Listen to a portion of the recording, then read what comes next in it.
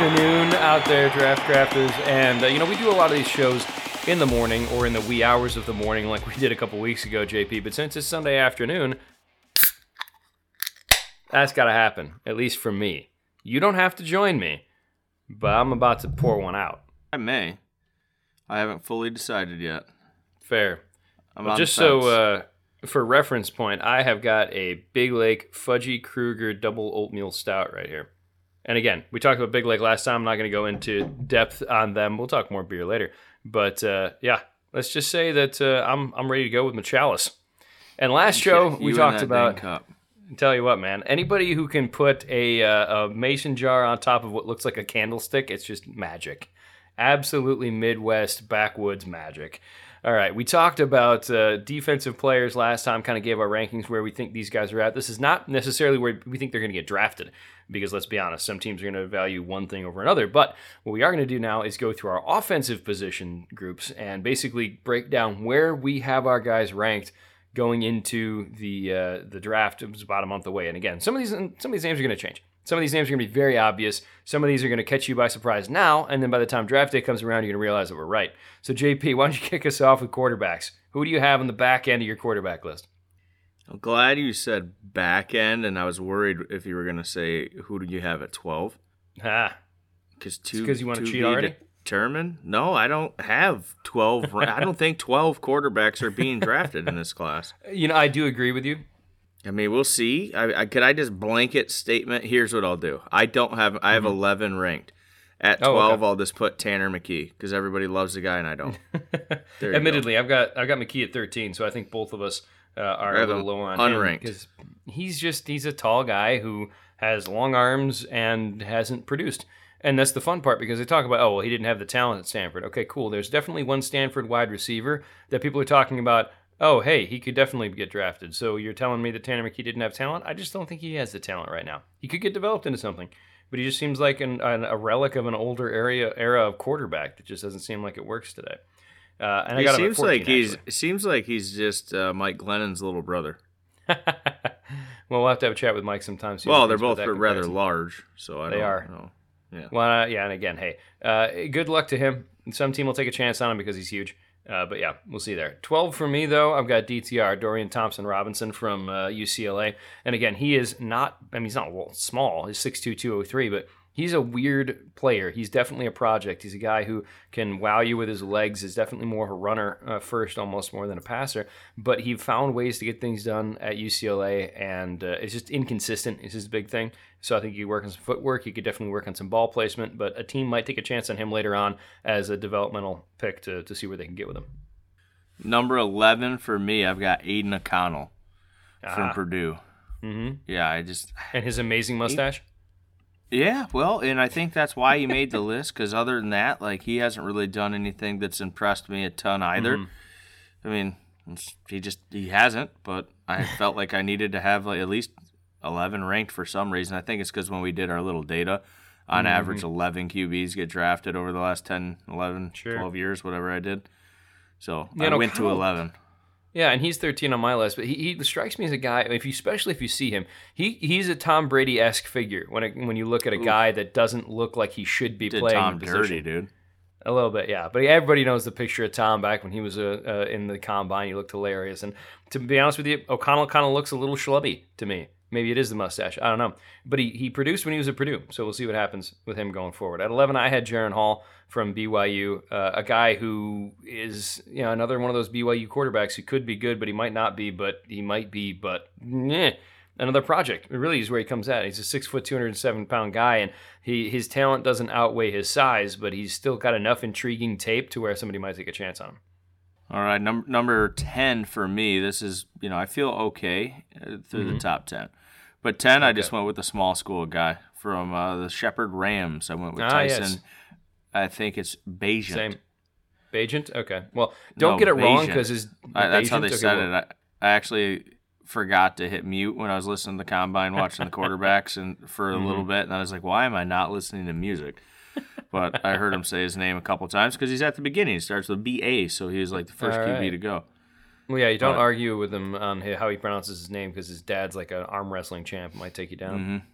Well, take me down. You might have a chance. Yeah, like video game numbers at Shepherd. I mean, he absolutely crushed it. He just came in. I wouldn't say he had a bad combine, but when you look at what he was able to accomplish, I guess I expected him to be a little more athletic, but he's got good size and video game numbers, so I figured I'd throw him right there at 10. Yeah, and someone's. You said you have him at 10 as well? Yep. Number 9? Okay. Number 9, I have Clayton Tune. Ooh, we match How do you feel about Clayton Tune? For some reason, I kind of sort of like this guy. I do, but I don't. I don't know why. I mean, he's 70 touchdowns and 20 picks in the last 2 years. Right, and Houston's always kind of had that kind of yards. I know, they always do that. That's why.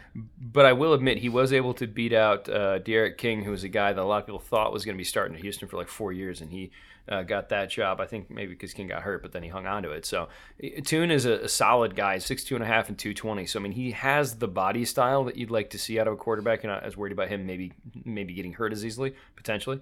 But again, he's one of those players that I could see him as a mid-round pick, like a 5th round or something like that, 4th rounder, depending on how teams want to go with it. So he's definitely worth a shot. I just don't have him higher on the list with some of the other guys I like better. At number 8, I've got Max Duggan. Hey, look at that!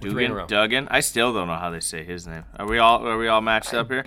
Yeah, Duggan sounds better to me just because it sounds better. Might be Dugan, but Duggan's more fun. Yeah, just one quick line. Yeah, I feel like we've been doing like one line about each player, though. I mean, Max is a bit of a one-year wonder to me. I mean, his first 3 years, nothing impressed me at all. But then last year, he had solid numbers. But for some reason, when you watch the games, you're still not walking away like feeling great. But like, he's one of the guys that's like, he looks like a very solid QB for college football. And then once the season's over, you go back and look at the numbers and like, wait, what? He threw he threw 32 touchdowns, only turned the ball over 8 times. Okay. Well, and again, it was weird because he literally lost the starting job coming into the season. Then the starter got hurt. He stepped up and had an amazing season. He's one of those guys that's definitely you look at him and you don't see why it works. It just works. Like, he gets on the field and he makes plays. He can do stuff with his legs. He's a game manager. He's a game manager, but he also can sling the ball around a bit. The problem is he's not the most accurate slinging the ball around a bit. So, he's a guy that you put on your team as a backup and hope something can happen. All right, number 7 for me, I got Jake Ainer from Fresno State. Oh, all right. Well, I got Jake at 5. I like Jake a little better than you do. Oh, okay. Well, then you can go ahead and do a little take on him then. Well, I mean, hey, look, he's the Fresno State Bulldog, so some people can knock the 6-foot size on him, maybe, but at the same time, he's still relatively athletic. I mean, he had a 35-inch vertical. It didn't necessarily wow you in the broad jump, but I don't think anybody did outside of maybe Anthony Richardson, who we'll talk about later. But Haener just seemed like he had it. He had the eye test for me when he was playing the way he played. He put the ball where it needed to be. He had a solid, Senior Bowl. He looked good at the combine. And again, I'm not saying he's going to walk in and be a day one starter for you. I don't think he should be. He's probably more like a 3rd-round draft pick or something like that. But he's the kind of guy that I think you can put on your team, and then in a year or two, he can step into a role. And again, he's not necessarily in the top tier of quarterbacks, but he's in that next tier for me, definitely. Number 5 for me. 6 for me, my bad. Trying to fast forward here. Number 6, I'll let you do the take again because this has definitely been your guy throughout the entire process. Stetson Bennett, sure. Georgia. Yeah, he's technically 7th for me on my list, which I realize is maybe sacrilege. Whoa, but I'm higher on him than you are? Dude, well, that's because... you like Haener more than Bennett? I never would have guessed that. Bennett's been your guy the entire time. I like Bennett more than I like Haener. But I think if you're doing this as an objective ranking on where they're going to go, but these are your rankings. This isn't where they're going to go. This is who you think you look back after it's all said and done. Who had the better career? Right. That's my point. I think Haener's going to have a better career in the NFL than Stetson Bennett. But I'd rather have Stetson Bennett on my team if that makes sense. Just because I feel like doesn't. Okay, well, fine. He's small. This dude is 5'11", 192. He is smaller than everyone complaining about Bryce Young. He's a little taller than him, but he's a good 15 pounds lighter or whatever. Doesn't have the arms, has hands apparently. But it's just the thing. It's like he's athletic for a lot more than people thought he was. And he ran a 4.67, which is relatively solid for a quarterback, all things considered. And I'd say so. He hit the deep ball when he was showing off in the combine. He's shown that he can make plays in big places. And I want him to succeed. I just don't know if he's going to get much of a chance to because he doesn't fit the mold of an NFL quarterback, even the smaller molds they've made for some of these guys. So he's still bigger than Bryce, who could go one. He is taller than Bryce. And he weighs more than Bryce. No, he doesn't. Bryce's playing weight isn't... Bryce Young is not 204. He weighed in at 204. Yeah, because he had a gallon of water every 13 minutes. Stetson Bennett has a higher playing weight than what Bryce Young does. I guarantee Well, I want Stetson Bennett to succeed. I'm going to be cheering for him all the way through, but he's still 7th on my list. Go ahead. Number 5, I got Hendon Old Granddad Hooker from Tennessee. Yeah, he's 6 for me. Mm-hmm. So, yeah, I mean, what do you say about Hendon Hooker? I mean, he's probably going to end up going in the first freaking round. I could see a team trading back into the last couple of picks to take him to try to get the 5th year. Yeah, we covered that just to get 30, right? Yep. Yeah. Yeah, and again, but here's the thing, for 2 years. Right. Stop. But the thing about him, too, though, is he's 6'3", 217, so outside of the ACL tear, which obviously is a big deal, you seem like he could hold up with some durability, but he's got the right frame, he's got the right touch on the deep ball. One of the things you noticed when you watched him throw was the receivers weren't having to wait for the ball to get to them on deep throws. He put the ball where it needed to be, and he wasn't overthrowing guys as well. So I do like Hendon Hooker, and I think a team is going to be, if they don't reach for him, but this way, if he's a second or third round draft pick, I'm okay with it. First rounder, it's also rather difficult to overthrow Jalen Hyatt, but hey, true. But he didn't underthrow him. You see that all the time with guys with receivers having to slow up to try to catch a ball. Number 4 for me, I got Anthony Richardson. Man, I feel like he's just stuck there. And these guys, I mean, I don't know what we need to say about them that we haven't already said a million times. Could be the first quarterback taken. He's not going to be the first quarterback taken. No, he's probably he could be the third. He won't even be the second. He could be the third. Yeah.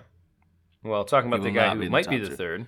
Okay, tell you what, I'm reading all kinds of things right now about Will Levis. First off, people love, so he's who I've got at 3. People talk about him. I have him at 3 as well. Right, they loved it. So we got the same 4 here, it looks like. But they were talking about him from his pro day, how he had the cannon, but how he's still a little bit erratic at times, how he just looks different from other quarterbacks. I mean, he's 6'4", 229, but he wears that 229, 230 like he's a freaking comic book.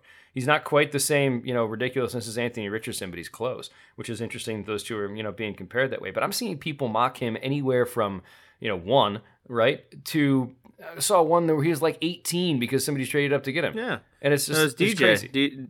Daniel Jeremiah gave him to the Tampa Bay Buccaneers. Oh, well, you'd be okay with that. I would be okay with that, but he said that probably won't happen. He was just having so he intentionally did a mock where he wanted to see what it would look like if one of the quarterbacks slid on draft day. Because let's be honest, one of them may. It could. And that's just the route he took. I don't think it will either. But yeah, Will Levis. I mean, he's got a cannon. I mean, he's very, very athletic. People are just worried about the mechanics. But I know Houston. There's a little bit of buzz because Houston was meeting with him secretly. I feel like that was intentionally to get out as a secret. That sounds like one of those things where Houston goes, "Hey, we're gonna go meet with them and not tell anybody. But if anybody in here wants to let that news slip, that'd be greatly appreciated. Don't tell anybody. Just to generate some buzz. But anyhow, so then number two, I got the teenager here at number 2, Bryce Young. Okay, so we do flip flop there. I still have Bryce Young ahead of Stroud, but go ahead. No. Well, Bryce Young's he's the most accurate quarterback in this draft. Yep. And if I really believed his playing weight could even be in the mid 190s, and if I really believed he was 5'10", I'd put him at 1. Okay, I probably 5'10" would, I think is legit. I don't believe. I think the 5'10" is legit. It can't be. Well, they measure him at the combine. Mm-hmm.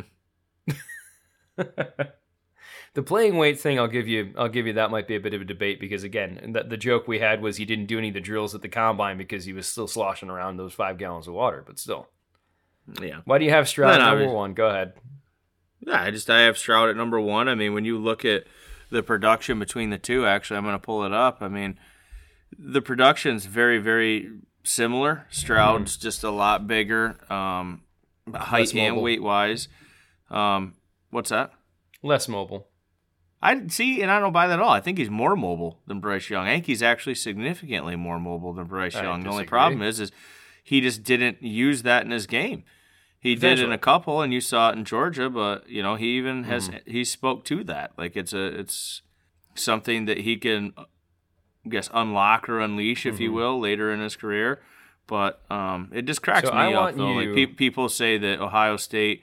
Yeah, they all throw up great numbers. It's all a system quarterbacks. And I'm like, okay, but the same thing happens in Alabama.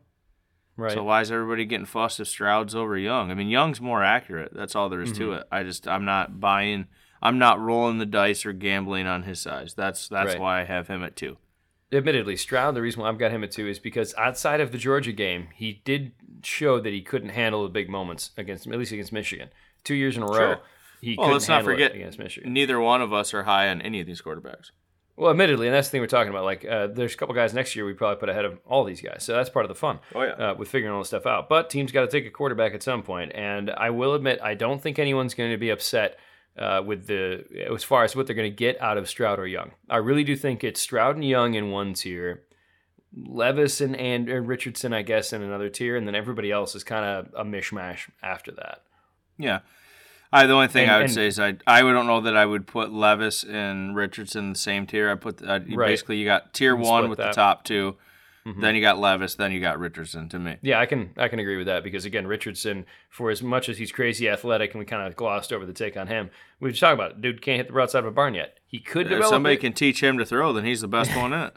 He needs to put in a phone call to Josh Allen and be like, dude, who did you talk to? Help me out. Because that seems like the best path for him. So that's the quarterbacks out of the way. You want to go running backs next? Sure do. All right. Well, we all know who number 1's going to be. So let's start at the other end with 12. Who's 12 for you? 12, I have a little fella. I have Keaton Mitchell. So do I. He's a guy that you and I were both high on from the beginning, and I think after the post-combine maybe? Was it after the combine? It's when I'm trying to imagine when it seemed like he started to generate some more buzz. But, right. Well, people saw how fast he was. Yeah, and I saw how fast he was too on tape. I didn't need to know his 40 time, exactly. But then you also look at the fact that he's averaging like 7 yards a pop for the past 2 years and rushed for like 2,500 yards and shows that he can catch the ball out of the backfield too. I don't know. I mean, he's a smaller guy, but he can do it all. Exactly. The only real knock is the size. And again, the big thing we noticed too when you looked at his 10-yard split at 1.48 in the combine, that's the thing. You see that on tape as well. He is so quick with those first 10 yards. He's just through a hole like nothing. And so that's going to really pay dividends for him at the next level. What about 11? 11, it's kind of a sneaky pick. Okay. So it's a guy who doesn't have a lot of wear and tear. I mean, I don't mind it when the running backs kind of look like the one-year wonder, but it's Eric Gray out of Oklahoma. Okay. I actually really, really like this guy. Like, he could probably move up my board. We'll see by the time the draft rolls around. But he started out at Tennessee, transferred to Oklahoma. I mean, he rushed for almost 1,400 and double-digit touchdowns, showed that he can catch the ball. I mean, I like him quite a bit, and he's got solid size. He's kind of got that, you know, with running backs, I'm a sucker for that, like that Barry Sanders, Doug Martin, Maurice Jones-Drew like look. I mean, he's really 5'9", he's 5'9", some change, and 207. So he's kind of got that vibe to him. I like it. I'm a fan of him. He could move up 2 or 3 spots by the time the draft rolls around. Because the next 3 guys, I don't know. We'll get there. Go ahead. Who you got at 11? I'll tell you at 11, I got Chase Brown from Illinois. Now, obviously, we got like him at his 13. brother a little bit better. There you go. I got Gray at 14. So that's what I'm saying. The back half of these running backs can just slide all over the place. And the big thing about Chase Brown is, again, same thing, 5'9.5", 209, bigger back in that sense of the more solid, compact sort of dude. Also ran a 4.43, so he's fast to go along with it. And he produced at a high level through a lot of carries at Illinois this year. And so, again, how much wear and tear is on him is another question, but he's proven that he can move the football. And he was a very good back. I don't think he's getting a whole lot of love right now. He's a guy that I think you can get later in the rounds, like maybe 5th, 6th, 7th round, and really be happy about it. He's a guy that could make like our boy from the Texans and jump up and Pierce start like he did from a later round pick.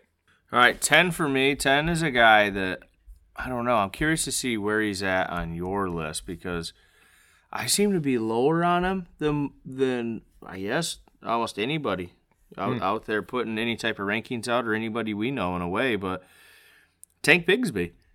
He didn't play bad either. He didn't play all bad, but I mean, here's the thing. Live reaction. I think I like Eric Gray and Keaton Mitchell both better than Tank Bigsby. I just felt like I was disrespecting him by putting him all the way down at 10, let alone 12.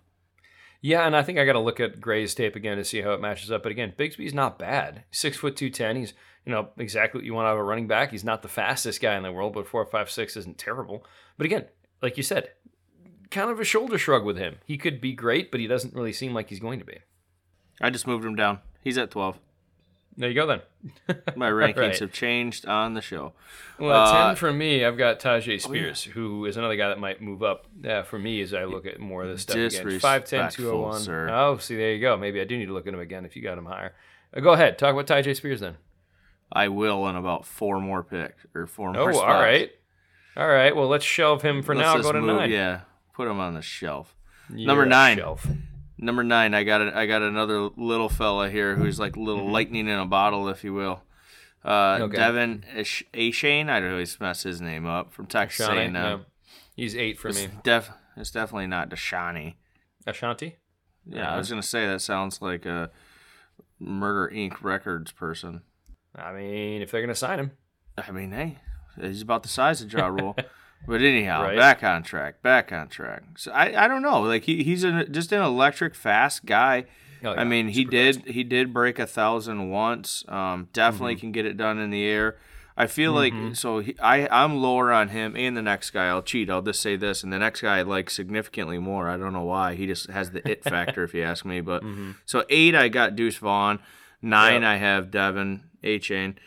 That's 7 and 8 for me. So yeah. I put them both down there just because there's no world where they can be a feature back. True. I'll give you that. Like, there's no world with it. So if there's the tiebreaker is, could this be a feature running back? And there's no way either one of them can. So that's why I was saying Eric Gray could potentially even jump both of them. Sure. But because he could be a feature back in my mind. Yeah. And Eric Gray may jump Achane. He might. But Deuce Vaughn, actually, I said Devin Achane's lightning in a bottle. Deuce Vaughn is lightning in a bottle. Watching him play, I'm gonna take the low-hanging fruit. I swear to you, he is Darren Sproles, and everybody says that, but it is. Yeah, like that's exactly what he looks like. And again, he's 5'5", 175, so he's basically a mini Barry Sanders. When you look Barry, at Barry was bigger than that. That's my point. Barry was like 5'8", 205 or whatever. But if you shrink it down, it's about what you'd think. I mean, he's a compact little spark plug. Spark plug, I like that. Yeah, I like that. Yeah, okay. So you got to catch up though, because now I'm ahead of you. No, you're good. That was my number 8 and 7 was Devin and Deuce. So what do you got for 6 or 7, wherever you're at now? 7. Okay, 7. So this is where it starts to change for me because my top 7. I really like all of these guys, but 7, don't need a huge take on them. Go back and listen to everything we did throughout the entire season. Israel Abanaconda. Yeah, he's 6 for me, sure.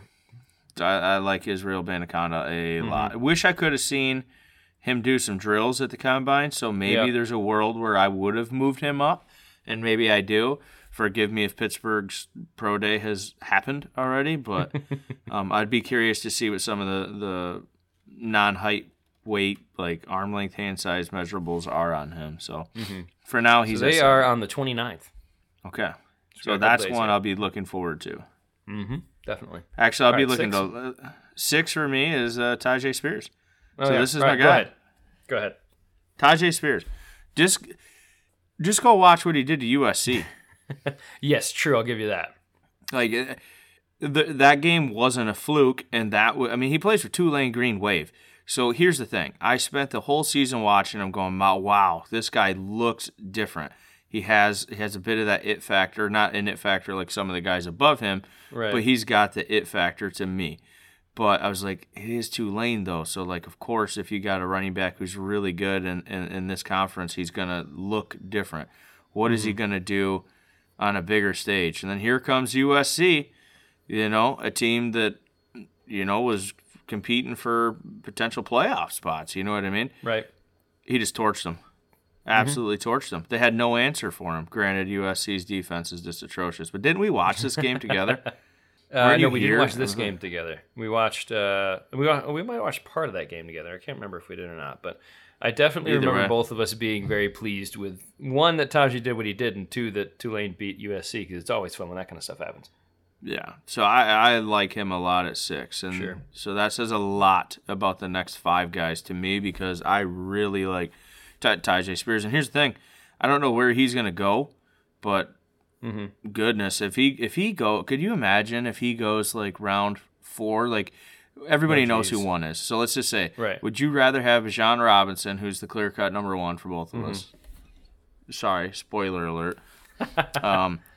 Would you rather have Bijan, even if it's the back end of the first round, would you rather have him there or take a Tyjae Spears, even if it was the 3rd round? Yeah, Spears. Easily. Yeah. It's positional, weighting and stuff like that. And here's what I will say. He had, obviously, his biggest year was this past year. You know who else liked Tyjae Spears? Who's that? Pro Football Focus. Give him a 90. Did they really? Yeah, they're finally catching on to you. PFF and I aligning once again. Crazy. That's how you know it's a good idea. All right, who you got a 5? 5? This is a guy you were high on the entire season. We both were, but you always talked about him because you love the little small school love. Right. But the Blazers, man, Dwayne McBride. Ooh, we could. And everybody's high. Everybody's high on 5. Yeah. Well, here's the thing about him. The one thing they haven't had him do, and I'm not going to say he can't do it, he just hasn't done it yet, is catch the ball. They literally, I don't think they threw the ball to him more than like 5 times when he was at UAB. But he's 5'10", 209, and an absolute wrecking ball at that size. Like, I don't know how a man who's under like 220 or 230 just does what he does, but he just gets yards. He just racks them up. Like, and again, mind you, yes, he's playing in Conference USA. He's obviously at a smaller school, but he gets the job done. Every time you put the ball in his hands, he's going to get you 5 yards. Somehow. It's going to happen. Love him.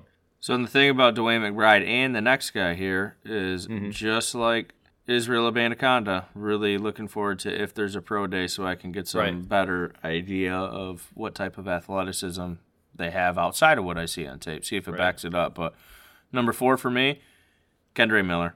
I don't know if you got him at 4. You do, so we're going to have pretty much the exact same top 5. And eventually we'll have the same top 6 once you come around on Tyjae Spears. Possibly, we'll see.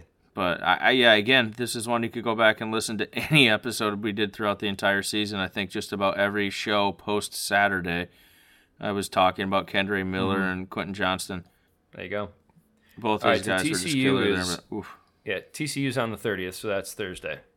Okay, so I got a Wednesday, Thursday back-to-back, getting a little bit of answers about these running backs. This is going to be the week for you, man, and for me.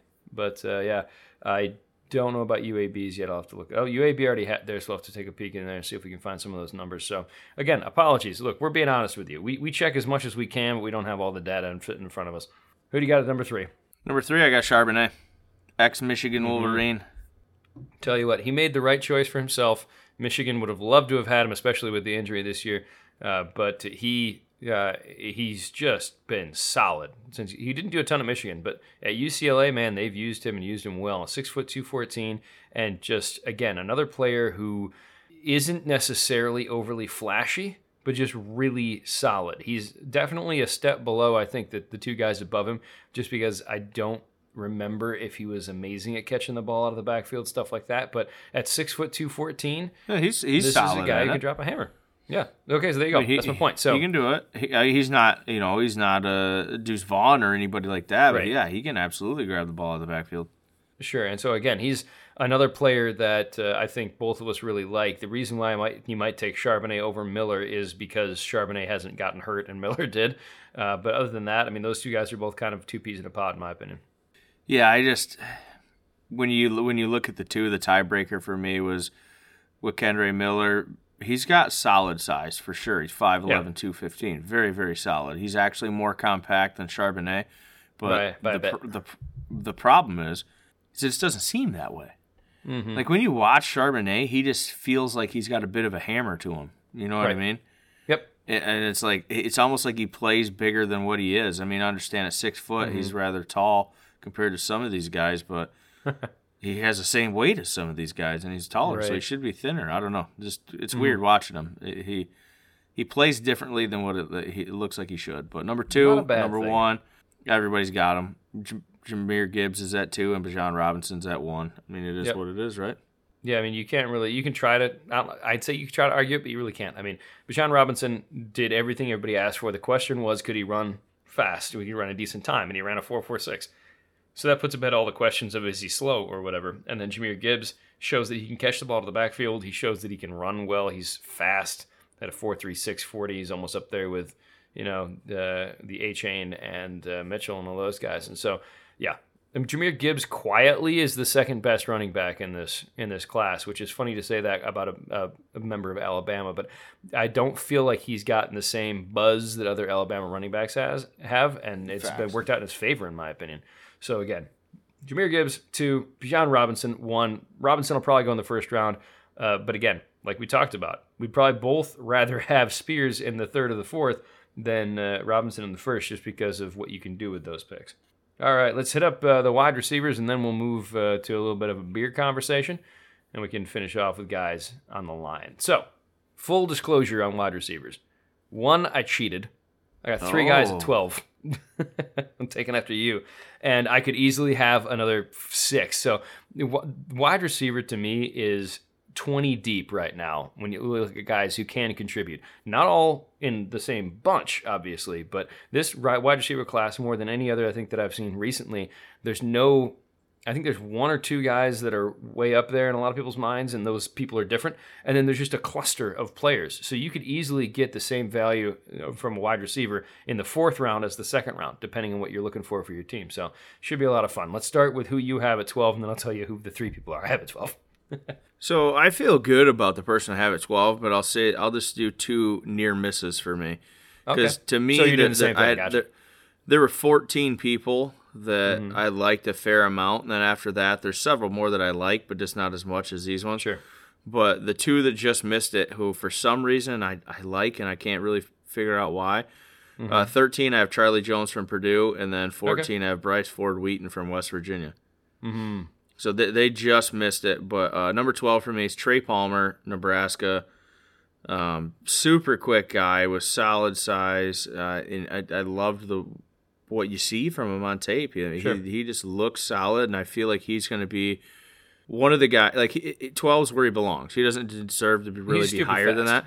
But I feel like when we look back, this could be one of those guys where the whole world goes, I don't understand why he's that fast, plays solid, but there's zero excitement about him. Like even if you told me like, hey, would you be happy if Detroit got Trey Palmer in the 4th? I'd be like, nah. You know what I mean? Right, but and it's interesting. If you look back a few years from now, I just feel like he's that guy. Where I was like, why did we miss that?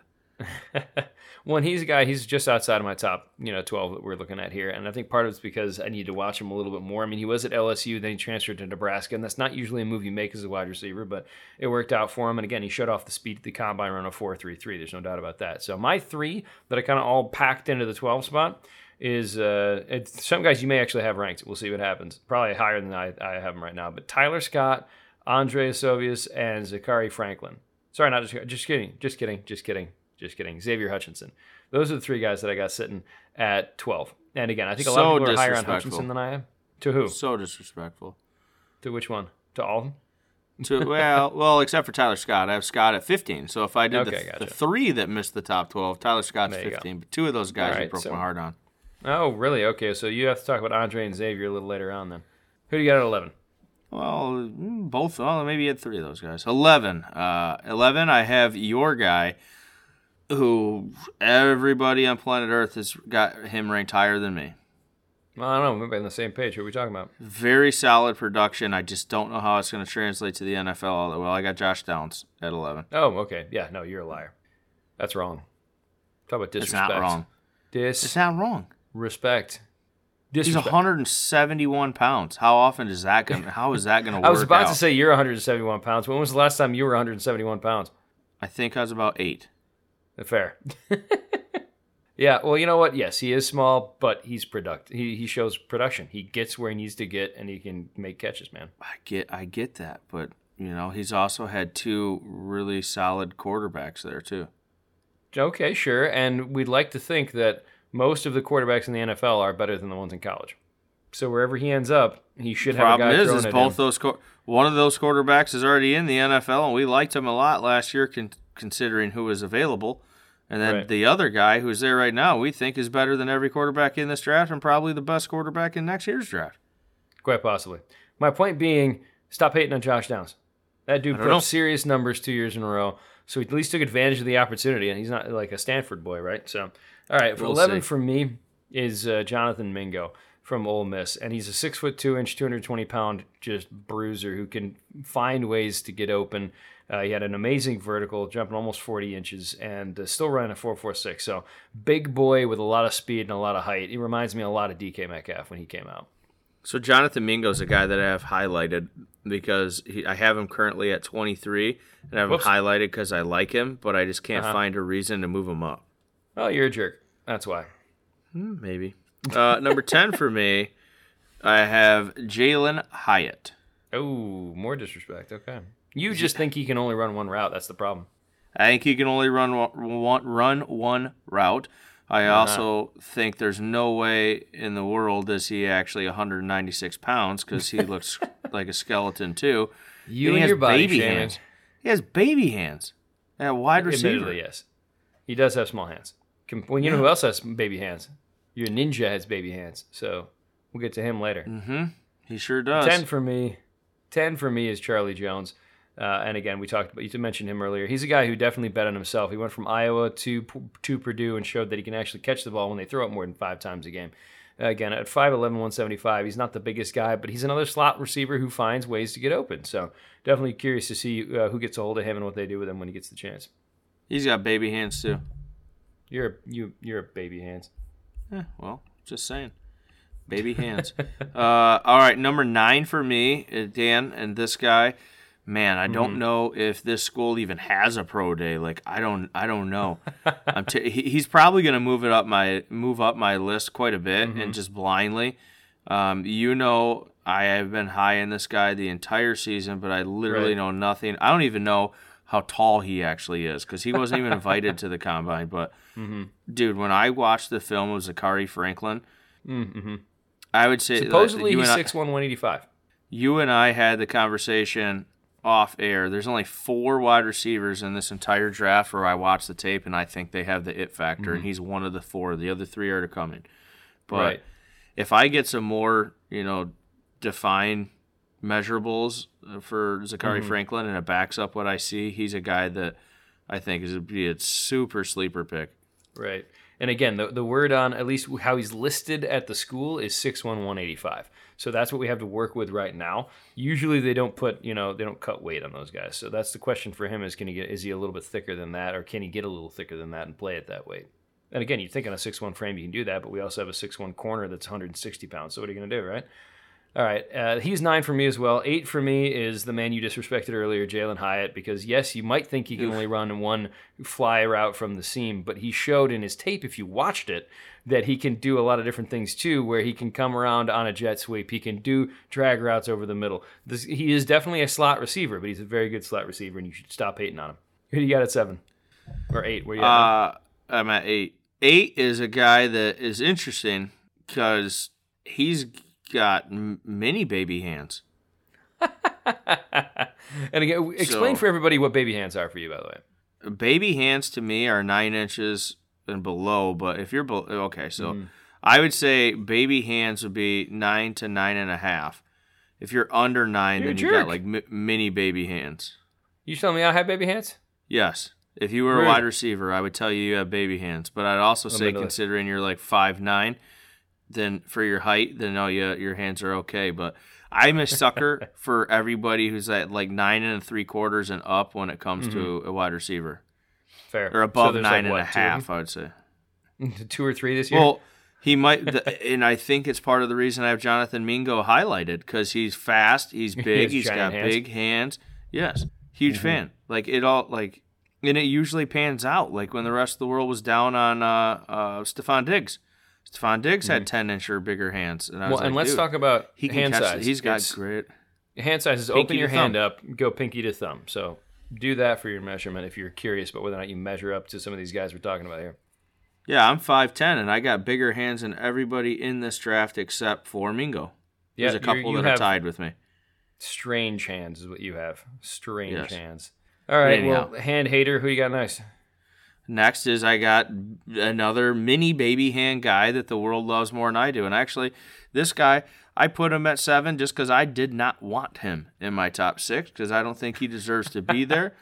I think Zachary Franklin's better, for sure. Okay. So I'm already going to move Franklin up, but it's Jordan Addison. Wow. just the disrespect is just all. He's over a great the place. route runner. I will give him that. He won the Biletnikoff last year. He was the best receiver in college football last year. Just because he has small hands, he can still catch the ball, according to literally the people who vote on that stuff. He's got small hands. You have a small brain. He's got okay height, and I think he actually weighs less than Josh Downs. Admittedly, he's about the same. He's got 2 pounds on him. Okay. Yeah, he's 173. I'm not betting on that. And at 5'11", 173, like you're still running basically a 4.5 40 with mini baby hands. I'm out. And somehow he gets open and catches the ball. So I'm going to take him out of my top 12. I'm angry. You're a jerk.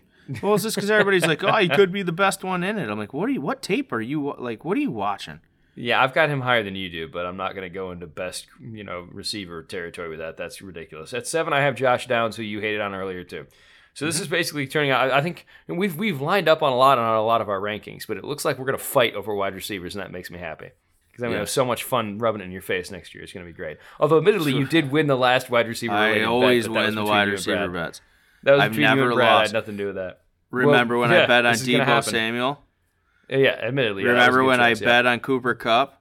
Yeah, that was a good choice too. But I didn't argue with you on those two.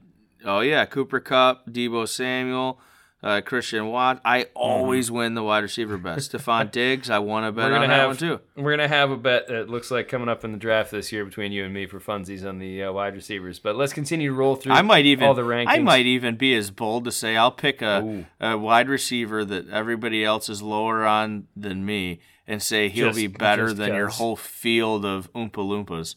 Stop it. Stop it with the hand hatred. You and your body shaming. All right, who's at 6? Let's move forward. 6 is a guy you disrespected earlier, and you thought it was the Silvis, but no, the guys that you were disrespecting that I like were Zachary Franklin and Xavier Hutchinson. So I have Xavier Hutchinson at 6. And I just wasn't that impressed with his tape, man. Go ahead, explain to me why I'm wrong. I like the aggressiveness in his game, I guess. He's not a guy that I'm going to make a bet with you on, but sure. He's not like electric fast. He plays faster than what he is, and he I don't know, he just plays very aggressive with the ball. Like he goes and gets the ball as soon as he gets the ball. He's very decisive. He knows exactly. There's no hesitation in his game. Like it's all instinctual. I don't know. I'm a fan. He is also 6'2" and has the same size hands as me. I'm just saying. Just throwing that out there for you. All right. 6 for me is a guy that you probably have a little higher. So don't hate too much, and his hands are a full inch bigger than all your Oompa Loompa squad. We're talking about Hutchinson's hands may be the same as yours, but they're still a full inch bigger. Half an inch tops. Nobody has 8 3/8 inch hands coming in here right now. Stop. All right. 6 for me 8 though. And 3/4. So. That's more than 3/8, dude. Come on now. That's 3 more eighths. All right, 6 for me is A.T. Perry. I'm guessing you probably have him 5'4", something like that. We both like him probably more than a lot of other people do because, again, he's 6'3 1/4. They had a limit to 6'5", but so 6'3 1/4, 200 pounds, so there's a little bit of space you can work with the frame, but at 4'7", had an 11-foot, 1-inch broad jump, and he still has a 35-inch vertical, so he doesn't have quite the vertical as some of these other guys, but shows that he's athletic, he's got some frame to work with, he's just your typical big receiver who can make plays. And I like him we watched him in the combine doing his 40, and he just looked not together. We both watched him. He just looked like he was effortless, like he wasn't even pushing to go the speed that he went. Everything you just said. I mean, okay, we at least agree on one guy. I talked about him throughout the season as well, and I was like, dude, I remember there was a time where Pro Football Focus had Hartman is like the top graded QB. I'm like, that's only because A.T. Perry's saving him half the time, and he doesn't even throw the ball to him a lot. Right? Like I don't understand. But anyhow, I digress. But all right, so here's a guy I'm willing to bet on. Okay, this is at 6 or 5? 5, right? This is 4 for me. 5 is A.T. Perry. So you called it. Oh, gotcha. Do you want to do your 5? Were you on 5? Yeah, I'm not gonna give my 5 because you're gonna get mad. Go ahead. Oh, I already did my 5, A.T. Perry, so you go. I'm not going to do my 4 before you do your 5. Well, I think because your 4 might be my 5. And that's Rashee Rice. Yes. Okay, cool. Go ahead. You want to talk about him more than I do. Go ahead. Obviously, we know that Usually I like to make the bets based on where they go. Mm-hmm. Not with some of these guys. I think I'd be willing to make the bet. I don't care where he goes. But I would say that Rajee Rice is going to have a much better first year, probably better career. Yeah, I'd bet that either way than Addison, Hyatt, Downs, all three of those guys. He's super athletic. There's no doubt about that. Dude, but he's not even that fast. He ran a 4.5 140. Granted, his 10-yard split was electric. Mm-hmm. Electric. And his vertical was electric, and his broad jump was incredibly solid. Yes. And you want to talk about everything I said about Xavier Hutchinson, take that and multiply it by about 35. Rajee Rice he goes up, he gets the ball, just like a man. He's one of your eye test guys. Dude, he's got the it factor for sure. Like I said, he's one of the four. So now I got Zachary Franklin and Rajee Rice. But if Zachary would be fourth on the list, Rajee Rice, man, it'd be tough figuring out where he fits with the other two. The three it factor wide receivers, all fantastic. But I put it this way. I think there's a world where when this draft is done, he could be the best wide receiver in the whole thing. There's a possibility. Sure, I'm not going to argue that. And I don't feel bad about saying that. On him. Right, I like him too. Obviously not quite as much as you, and not quait as much as I like Jordan Addison because he's at 4 for me. But I don't want you to, have steam come out. Come on, Rice versus Addison. Let's go. Let me think about that. I'm done. I feel so confident in it. There's no hesitation. I'm going to wait until I see who drafts him. Then don't even care. I'll still do it.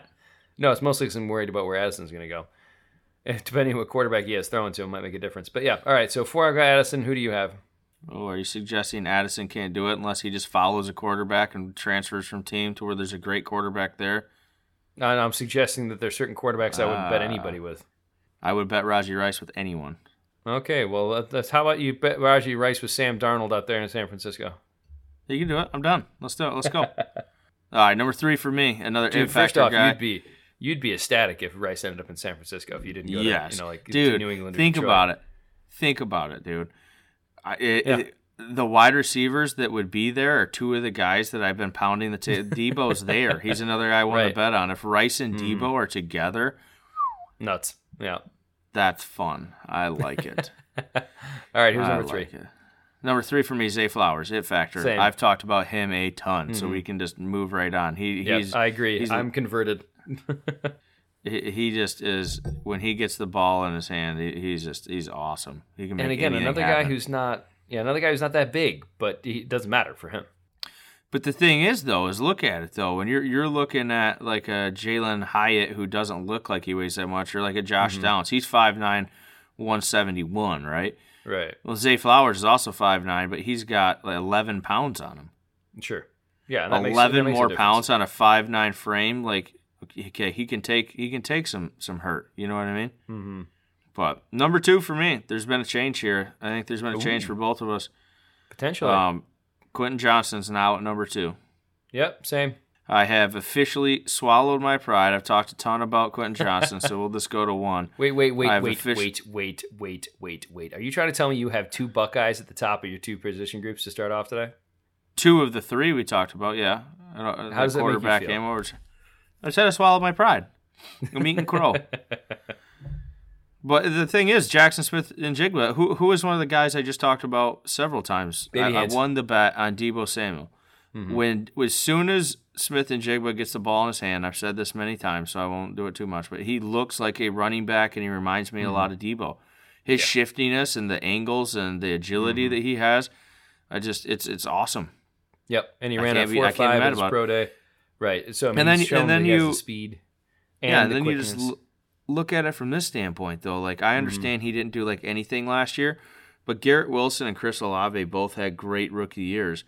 Mm-hmm. There's no doubt in my mind that 2 years ago, Smith and Jigba was better than both of them. So his floor is either one of them at this point. That's number 1. And he's number 1 for me too. The only fear I have is he had a hamstring issue that lingered for a season instead of a game or 2. That's my big concern. Did everybody? Okay, or did he just bail on it because he decided he wanted to just wait for the draft? Nailed it. Maybe. But again, still, my concern is that there's that durability question going forward. And so as long as he stays healthy, he is the best receiver in this draft, as much as we both maybe like Q better, as far as you should get a better vibe from him maybe. But Ninja's just so quick. He's so athletic. He's the other it factor, exactly by the what way. you need. Yeah, he's the other it factor. I'd love for him not to because he's a buck and it annoys me. But he does. He's just flat out that good. And with that note... But I will say this, Raji Rice seems to be my guy. Yeah.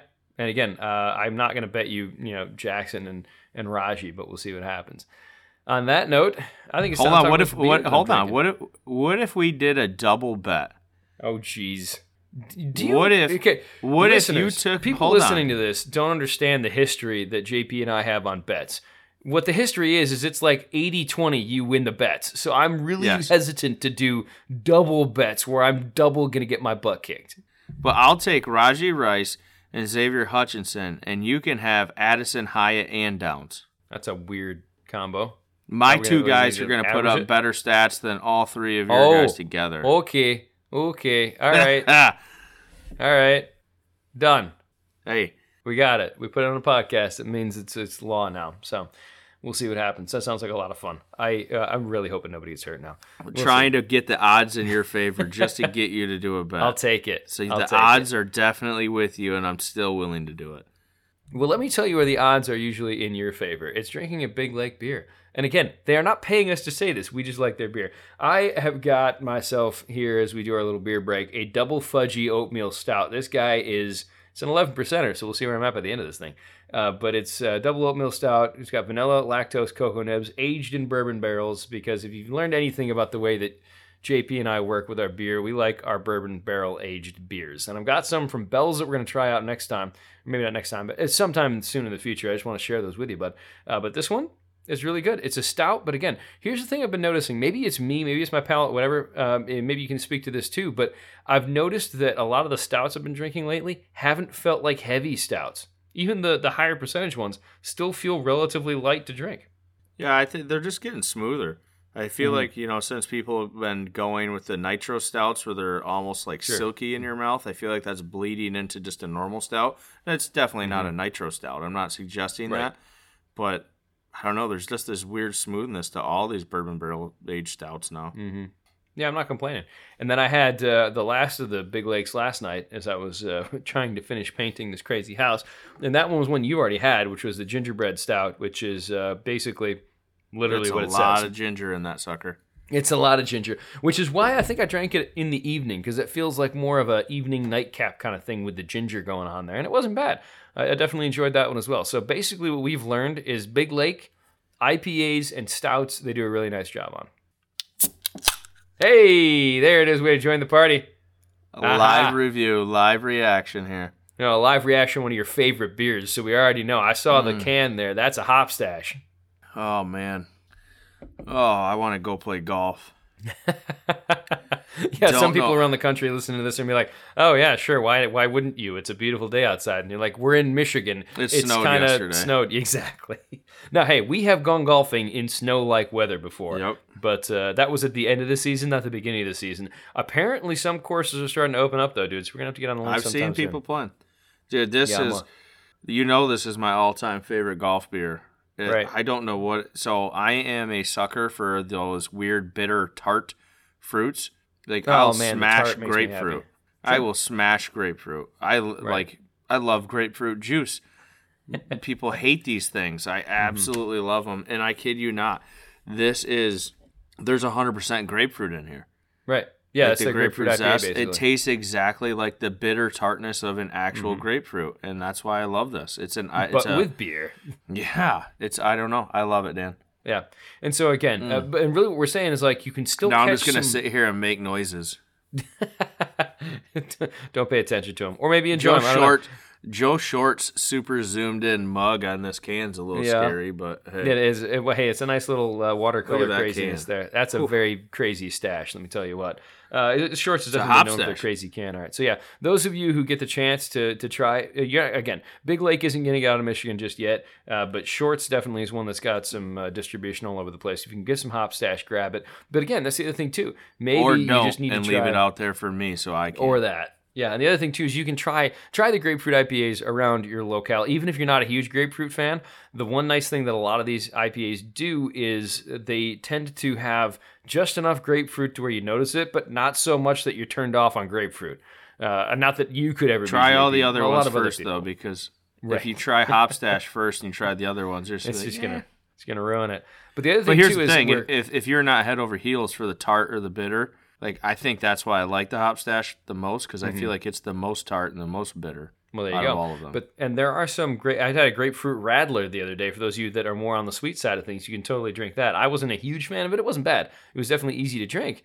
But yeah, it's one of those things where it doesn't quite work the way you want it to, right? But the other thing too, to remind people, we just came into springtime. So what that does mean is, especially at some of your favorite breweries, whatever, this is probably your last chance to try some of those stouts and some of those seasonal dark ones, because those guys are going to get shuffled off if they haven't already. So make sure you keep your eyes open for that and look around for some cans. The other thing too to remember, yes, shop stash, right? But the other thing too to remember, stouts, the nice thing about this is they do keep better, so you can buy them at the end of the season and still drink them later on and be okay. Whereas with your little mustache man, you're not going to keep that for more than a few months. But here's the thing, Dan. Look at this can. Mm-hmm. See my hands on the can? Yeah. I know the listeners can't see this, but your reaction might be fun. My hands on the can.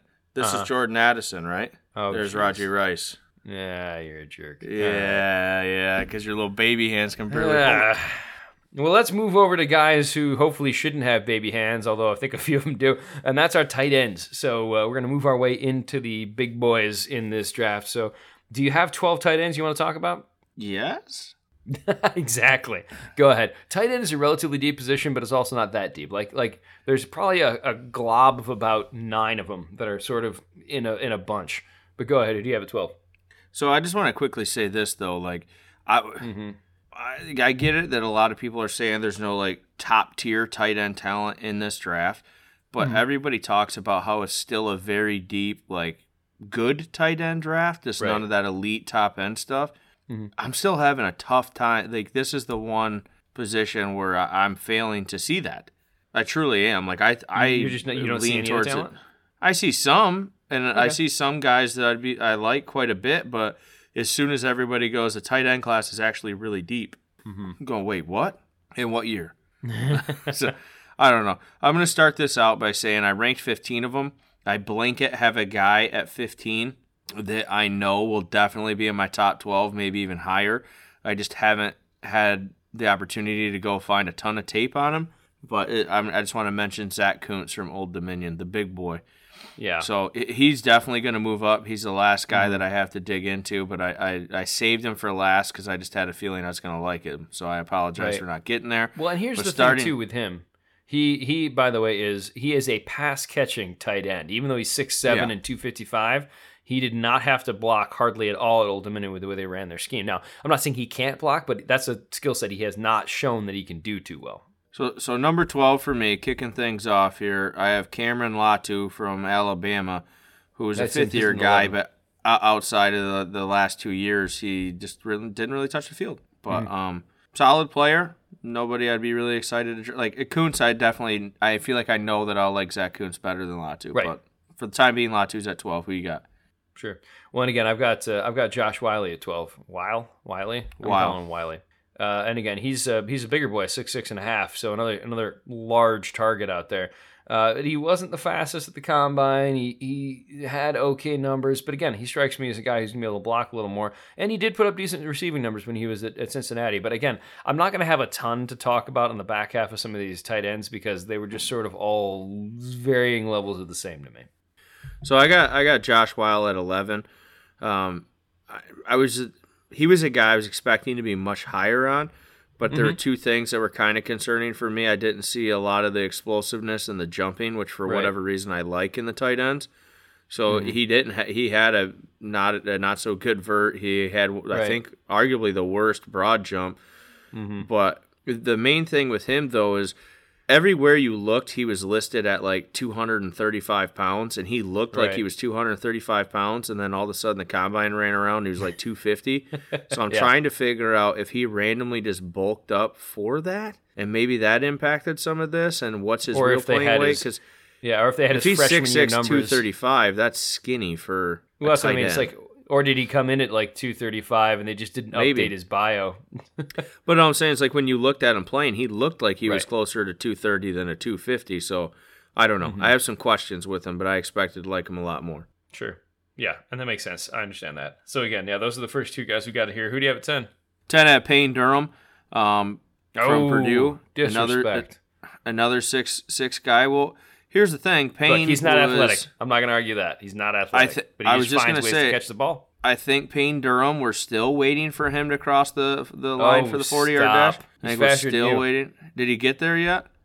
I think I have a shot at beating him. I've got a shot. Look, we joked about this, and we're going to try to set up a time this summer where we can do, our drills. I think it's going to be hilarious. We just need an independent observer. Maybe your wife can come run the stopwatch and laugh at us. Yeah, he ran the slowest 40 out of the tight ends, I believe. And he also jumped fast. Just as bad as Josh Weil. So no, he's got an inch. I don't know. He got an inch more than him. Big whoop. Yeah. I don't understand why I like Durham more than you do necessarily. I've got him at 7 on my list, but he seems like he manages to make plays, even when he's not fast enough and not a big enough jumper. He just finds ways to get things done. So again, irrational, but I like him better. 10 for me is Will Mallory. He's a 6'4" 6'4.5". 239 guy out of Miami who, again, tell you what, with him, he's a bit of a question mark for me because he had 4.5 speed, which is great, obviously, for the position. He's very athletic, but he didn't have a ton of production for me, and part of that's, I think, because he had some pretty inconsistent quarterbacking. So Mallory is a guy I need to look into more. I like him, but I don't know. He could jump up or he could go down for me. I'm not really sure yet. So it's interesting.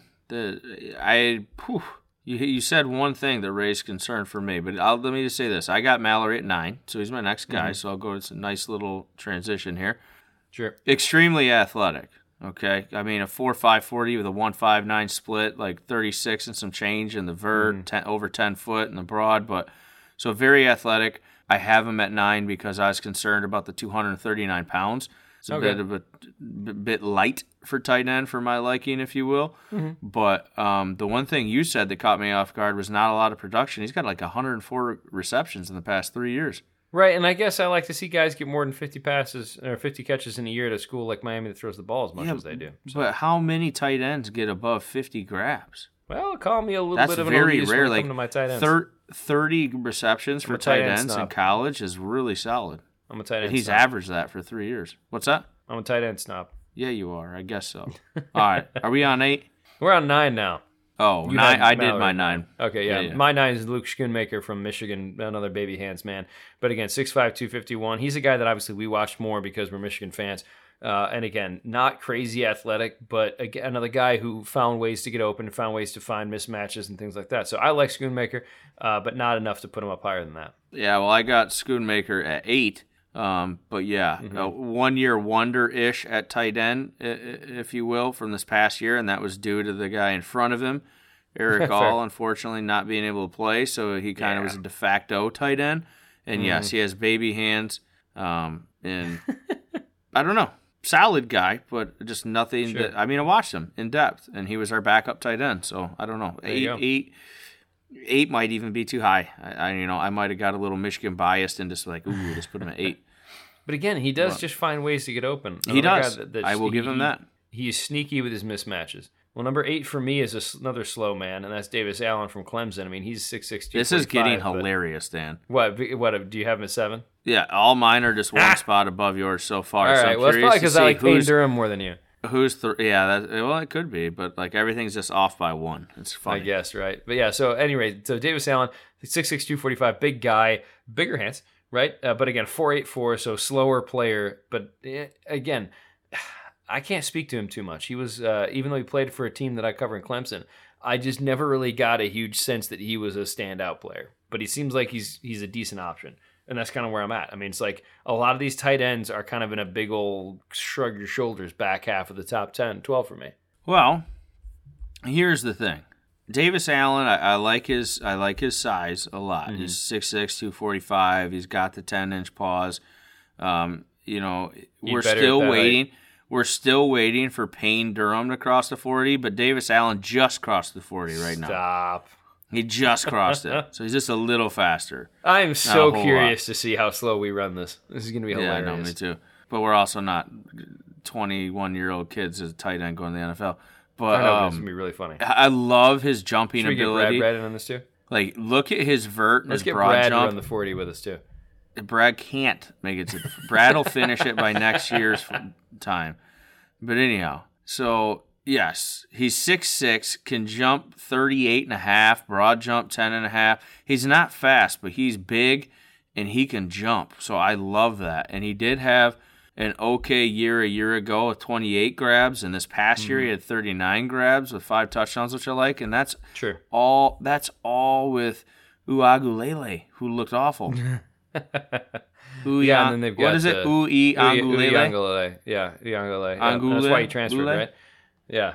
DJ. Yeah, and I just had a brilliant idea. I don't know if you're on board with this, but so yes. we both are in a fantasy football league, and we both we tried to to determine the draft order. Yes. No. I mean, we determined draft order doing a lottery. That's great, but I'm thinking, what if we did our combine stuff before we did the draft? Because after the draft, we're going to be a little bit too sauced. But what if we did it that morning? See if the other boys want to join in with us, or at least have objective observers who can laugh at us. I mean, I'm down. All right, we'll see if we can get that to happen. Always there. Right. So, yeah, I'm just throwing that idea out there. All right, quick aside. Moving back on things now. Who do you got at 7? That was Allen, right? So 6. Wait, I thought... Okay, so you already did your 7? Yeah, 7 was Payne Durham, the guy you don't like because he's too slow. Oh, okay. Yeah. Well, just waiting for him to cross the 40. Yeah. 6 for me is Tucker Kraft. Same. I like Tucker Kraft quite a bit. I mean, he was a guy that we had talked about when we touched on the small schools all the time. 6'5", 254, that is awesome. That's like almost ideal for a tight end. And he's got 10-inch hands. He ran an okay 40, okay jumping. I mean, looks solid on tape. Like he just looks like your typical tight end. Solid, made out in a lab-ish tight end that just is going to do his job and nothing crazy. Right. How about number 5 then? Number 5, I have the guy that everybody seems to be infatuated with, who I'm glad that he actually said this. I'm glad he said this because this is what I'd been saying the entirety of the season. Right. The only 2 things I said about this guy was, 1, he's living in the shadow of arguably the best player in college football, for the love of God. We definitely have the same number 5. Go ahead. Yeah, but like he's just an extension of the O-line. It's what I've always said. He's an extension of the offensive line for Georgia. Right. And then people interviewed him, and he goes, I'm the 6th offensive lineman. It's like, they're okay. So even Darnell Washington agrees with me. Now, he's got sheet-of-size paper hands. He's pretty darn athletic for 6'7", 264. I mean, I get it. But he just feels... Can't jump, though. No, absolutely not. But does he need to at 6'7"? Right. Like, exactly. I feel like there's a chance where this guy might play a few years at tight end and then might actually end up being a tackle. I mean, or at least like he's going to be an H-back kind of thing where you just keep moving him around wherever you need an extra blocker. He's a guy that needs to get drafted by the right team. If he's drafted by a team that likes to run the ball, he will be a happy man, you will be a happy GM, and your team is going to plow people on the line. If he goes to a team that likes to throw the ball, you're making a mistake. I'm sorry, you just are. Number 4? Number 4. We may line up the rest of the way. I'm curious about this. We have some shuffle, I think, of the top 4. We'll see what happens. Well, it may shuffle by the time draft day rolls around because number 4 for me was my number 1 tight end heading into the year. Okay. Like my number 1. All right. Like I know when we did our draft and whatnot, just because we were kind of being influenced by Michael Mayer and the national writers and this and that, but my number 1 tight end pre-college football was Sam Laporta. Aha. I got him at 4 as well. Yep. So the only reason I left him at 4, even though he was my number 1 guy, is he's a little short for the tight end for my personal taste at 6'3", but other than that, I mean, he gets the job done. Doesn't have the baby hands. is very athletic, but I mean, he's 6'3", 245. You know what's funny though too is he's 6'3", 245. But if you look at his vert and Darnell Washington's vert, they would get up to the same height. Yes, that's what I said. So that's something to factor in, right? He can't jump. But yeah, I like Laporta as well. I'd be curious if Laporta would be higher if he played somewhere other than Iowa where they throw the ball 15 times a game. But everybody knows Iowa tight ends are just like they pan out. They're money, work, so that's why you can't go felt wrong. Like he was my guy. I feel like you might be able to go wrong with number 3 for me. I'm not sure if he's the same for you, but Luke Musgrave right now is still 3 for me. And part of that is because, while everyone freaking loves the dude, I'm still concerned about the injury stuff, man. That's really the big thing there. 'Cause he's 6'6", 253. He's got all the measurables in the world that you could want, but I'm just still nervous that he's not durable enough.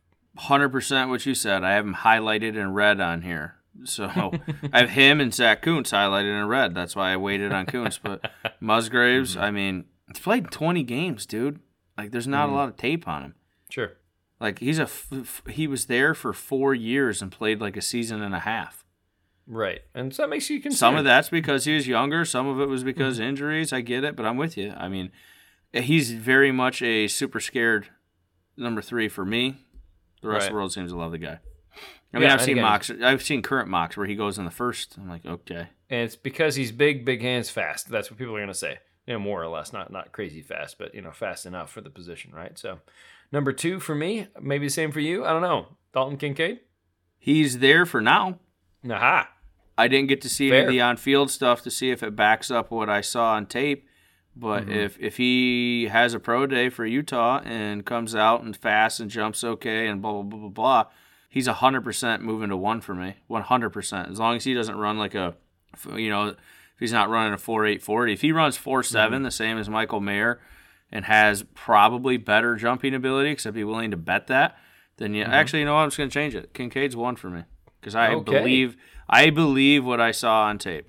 Well, there you go. They did actually have the pro day on the 23rd. I don't think we have any easily I'm going to look it up. You go ahead and talk, info. and I got Mayer at 1. I'm going to look up Dalton Kincaid's pro day. I'm the same with you. I got Kincaid at 2, Mayer at 1. I think Kincaid is a better... Oh, there you go. Right. So Kincaid, I think, is a better receiver. Mayer is a better all-around tight end, is how I look at it. Just because I didn't see Kincaid do a lot of blocking at Utah, and partially because of maybe the Pac-12, maybe just because of the way they scheme things, maybe because I didn't see those plays. But I put Mayer ahead of him just by a little bit, even though Kincaid has bigger hands and a little bit faster. I think probably is how it's going to rate out. We'll see. But Michael Mayer just seems like he can do the blocking and the catching side of things at tight end, and so he's somebody that a lot of people have had. Most people got him as number 1 on their boards. He may not be the first one taken, but he's definitely probably the best tight end, total package tight end in this draft right now. But at the same time, none of these tight ends make us just jump out of our seats like a guy coming out next year will, and that's the Bowser. Brock Bowers is going to be, he could potentially be a top 5 pick next year if he continues to progress the way he has. We'll see. So, super bummer here. Kincaid was present at the pro day for Utah, but that's about it. He was present. All right. Well, there you go. Didn't do anything. So he's just betting on his tape. He's just betting on his tape, and I'm not mad about it. I'm still leaving him at 1. Some guys can do that. All right. Well, now we got the offensive line, and for those of you who have soldiered on with us so far, this might be our longest episode ever. So let's just tighten up and rip through these offensive linemen. Let's start because we're only supposed to do a take on 1 or 2 people, and we've been doing it on every person. But this is what happens when neither of us have technical deadlines and when we need to go do a thing. So, Whoops. All right, let's rip through them. Centers. We're only going to do 6 of these guys. Who do you have at 6 on your center list? Let's just do this a little differently. I'm just going to list all 6 of mine, and then you list all 6 of yours, and then let's just do a take or 2. Okay. Okay, so 6, I have Ricky Stromberg, who could very well move to 5 because he's starting to grow on me. But currently 5 is Juice Scruggs, and then 4 is Oluwatimi, and then that's the first time I ever said his name all the way through. It felt wrong. You didn't rewind. say his whole first name. Fair, but it's still Olu. Yeah. So then 3 for me is Luke Whippler, and then 2 for me, which broke my heart moving him down to 2, was John Michael Schmitz, and then 1 is just the guy that I've been saying for the past month or so. Your mulleted madman. Dude, he was like my biggest riser. Like, he's a second-round pick all day, and I'm stoked for it. Joe Tippmann from Wisconsin. Okay. He's my number 1 center. He's my probably number 2 overall interior lineman. I think he's better than every guard except for 1, but I'll just do my take now before you do yours. The reason Tippmann and Schmitz, I like those 2 so much, is they're both centers, and both of those guys, when asked, they're like, oh, yeah, I can play guard. I don't care. Put me in there. Love it. Yeah, and you appreciate that attitude. And again, Joe Tippmann has the best mullet in the world, and I would never say anything to offend a man who's 6'6", 313, right? So we have some similarities. We're not quite lined up, but at 6 for me is Hugh Scruggs, 5 is Olu, 4 Ricky Stromberg, who you like a little less than I do at the moment. Luke Whippler is 3, Joe Tippmann 2, John Michael Smith is still 1 for me, but I am not going to fight you on some of those rankings. The one thing I will say is, as much as I love Olu, and I do because he's a Michigan guy, he definitely is one of the smartest centers. I think he might be the smartest center, just as far as like brain processing and stuff like that. But the dude has baby hands. He is 6'2", 309 with 8 5/8 inch hands. How does that happen? I don't know. It almost makes me want to move him down to 6, make him the bottom. He's also slow. Hey, but I never paid attention to it with the centers because linemen, I stare at the arm length a lot. But right. Joe Tippmann, 10 3/4 pause. He ain't dropping the ball. No. Rain, snow, whatever. He's snapping it. Yeah. He's also 6'6". Right. He's a giant center. He's a large individual. There's no doubt about that. And so, yeah, that kind of gives us somewhere to work with from the centers. Going to interior O-line, so these are the guards. And again, some of those centers are going to play guards. One of the reasons why we aren't doing 12 guards and like 12 centers is because, one, there's probably going to be 5-6 centers drafted. And then when you look at the guards, a lot of these centers are going to play guard, maybe, depending what team they end up on, right? So who do you have at 6 on your guard list? So, yeah, I just went back to check the data real quick, though. But centers, 7 on average over the last 10 years have been drafted. And just while I'm on it, guards last 10 years, there's 15 of them. But we'll do the 6 here. So 6, I just kind of blanket I'll cheat here. I'll give a 6A and a 6B. So there's 2 guys that I like quite a bit here that didn't do, well, one just wasn't even invited to the combine, but the other one just didn't do any of the on-field drills. Okay. I think he did the bench, though, but that's not really an on-field drill. But 6, I currently have Jackson Kirkland from Washington, but at 7, I have Antonio Mafi from California at Los Angeles. I got him flip-flopped. Okay. So I like both those guys quite a bit.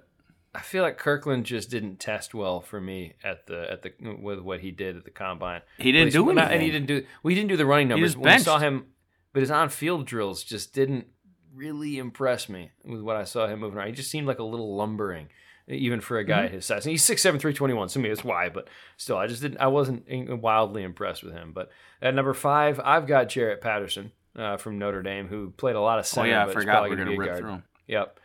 Same, then, I got Jarrett Patterson at 5, too. Okay, 4, you're going to hate me for, but that's Chandler Zavala for me.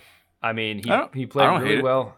Okay. 4 is still higher than the rest of the entire nation. Fair. I say he played really well at the smaller level schools, and then played pretty solidly when he got up to North Carolina State. Again, another guy that I don't know why he didn't get invited to the. Was he at the combine? I can't remember.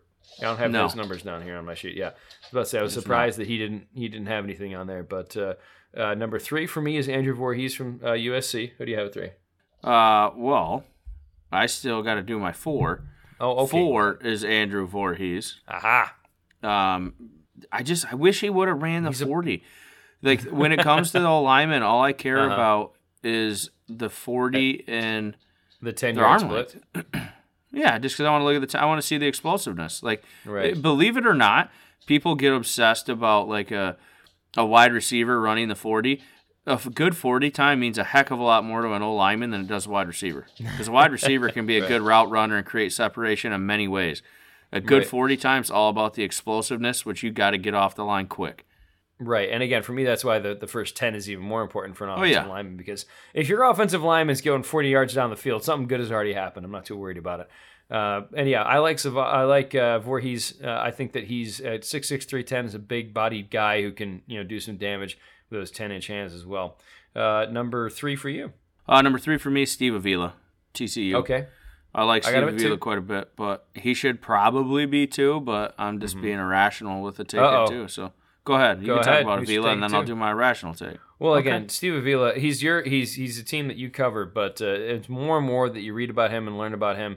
At 6'3 and a half, 332, he's a big man, but he moves pretty well for a guy who's 332. And when you think about that, I mean, he gets off the line pretty well. He still jumped almost 30 inches. He didn't have a crazy broad jump, but he's also 332. But for a man that's his size, he gets to where he needs to get to in a hurry. Yeah, he had a solid bench, too, so he's a tough cat. I mean, it's no Andrew Voorhees, but he had a solid bench. But number 2, my rational-ish take, This is the Zachary Franklin of offensive linemen here. Oh, okay. Not invited to the combine. Can't find. Well, I can find a lot of Zachary Franklin tape, so I apologize there. I shouldn't have started to say that. And his tape is awesome. Chandler Zavala, I cannot find a ton of tape. I can find a ton of interviews with this guy, and I know he was late playing football, but love his attitude, his personality, and I just look at what he's never allowed a sack. Sure. I don't think he's ever allowed a sack. He's barely allowed any hurries if you go to PFF, like one or two a year. And one of the only highlight tapes for him is from when he played D2 ball, I think something like that, or wherever he was at, some small school, and he was just absolutely obliterating people, and it just wasn't even fair. Yeah, he's a guy. Wouldn't be. He's obviously a projection, but I like him a lot, way more than almost anyone. But he's not a guy like I'd be willing to like make any bets or anything on. But sure. I just think there's a world where he could be a top 2 or 3 interior lineman in this draft. Sure, I think it's not going to get drafted that way. Well, when you look at the value on a guy like that, though, where he could go 4th round or something like that, you could be very happy picking him up later on. And I think number 1 for both of us is Osiris Torrance. I mean, this man was built in the lab to play guard. Whether you think he's left guard, right guard, whatever, plug him in, you're good. Don't worry about it. Yeah, looking at the Torrance and Tittman are my top 2 interior linemen. Sure. Yeah, I'm not going to argue that. They are both very good. And again, they both play their positions well. So looking at the offensive tackles, let's rip through these 12 and then we'll call it a day. Who do you have at the back end of the tackle list right now? You know what's funny is I feel like we talked about the tackles a decent amount, so I'm gonna try and do this exact same thing that we did before. Oh, you're gonna rip through your top 12? I'm gonna rip through all 12, do a brief take, and then just let you go. I'm gonna stretch out for this. Go for it. All right, so 12 is a guy that I have him at 12 because I know he has to be in the top 12. But he also has to be higher than 12. He's the only offensive tackle that I have to go back. I got to watch the tape on him. Okay. Because I've heard great things. I see great things. I've seen some tape, not all of it. But it's Matthew Bergeron from Syracuse. You insult him, sir. No, I just say he's going to be up. I haven't seen his tape yet. Yeah. He's going to go way up. He's probably a top 6 tackle, just being honest. All right. Probably is. But then 11, I have Connor Galvin from Baylor Bears. 10, I have Dalton Wagner from Arkansas, who is actually really high on throughout the year, but he's kind of drifted downward. Sure. Number 9 is a guy that you and I had spoke quite a bit about from the smaller schools, but Tennessee Chattanooga's McClendon Curtis. I have at 9. Okay. And then here's where so my top 8 I like quite a bit. So Bergeron he's going up to at least probably 9, at least 9, sure, but could be higher. Number 8, I have Darnell Wright out of Tennessee. Okay. Number 7, I have DeJuan Jones, the super-sized paws. Did you see the size of his arms and his hands? It's insane. The dude's giant. He is giant. Unlike Aaron Gibson when he played with the Lions years ago and just looked fat. But he was like DeJuan Jones just looks huge. Yeah, DeJuan Jones just looks huge. Yeah, he's got the good kind of huge. He's got 36 and 3/8-inch arms. Hands 11 and 5/8. On the right side of your offensive line, and don't worry about it for about a decade. It's wild. Number 6 for me is a guy that I already know is going to move up because I went back to watch the tape again. Because we talked about all the tackles a lot, but then I had to go back and watch tape because it's one of my favorite positions to watch. But Blake Freeland's going to move up. As he should. I think Blake Freeland's going to move up to number 3. So okay. That's take bold. that for what you will. I do like him quite a bit. Number 5, Cody Mock. I like him a lot. I have him up at 5, and he's definitely staying in the top 6. He'll probably just be at 6, mainly because I just love the fact that he can play all 5 positions and is willing to do it. Number 4, Anton Harrison, was a little higher on him than anybody else just based on the type of athleticism that he has, especially running under a 5 in the 40.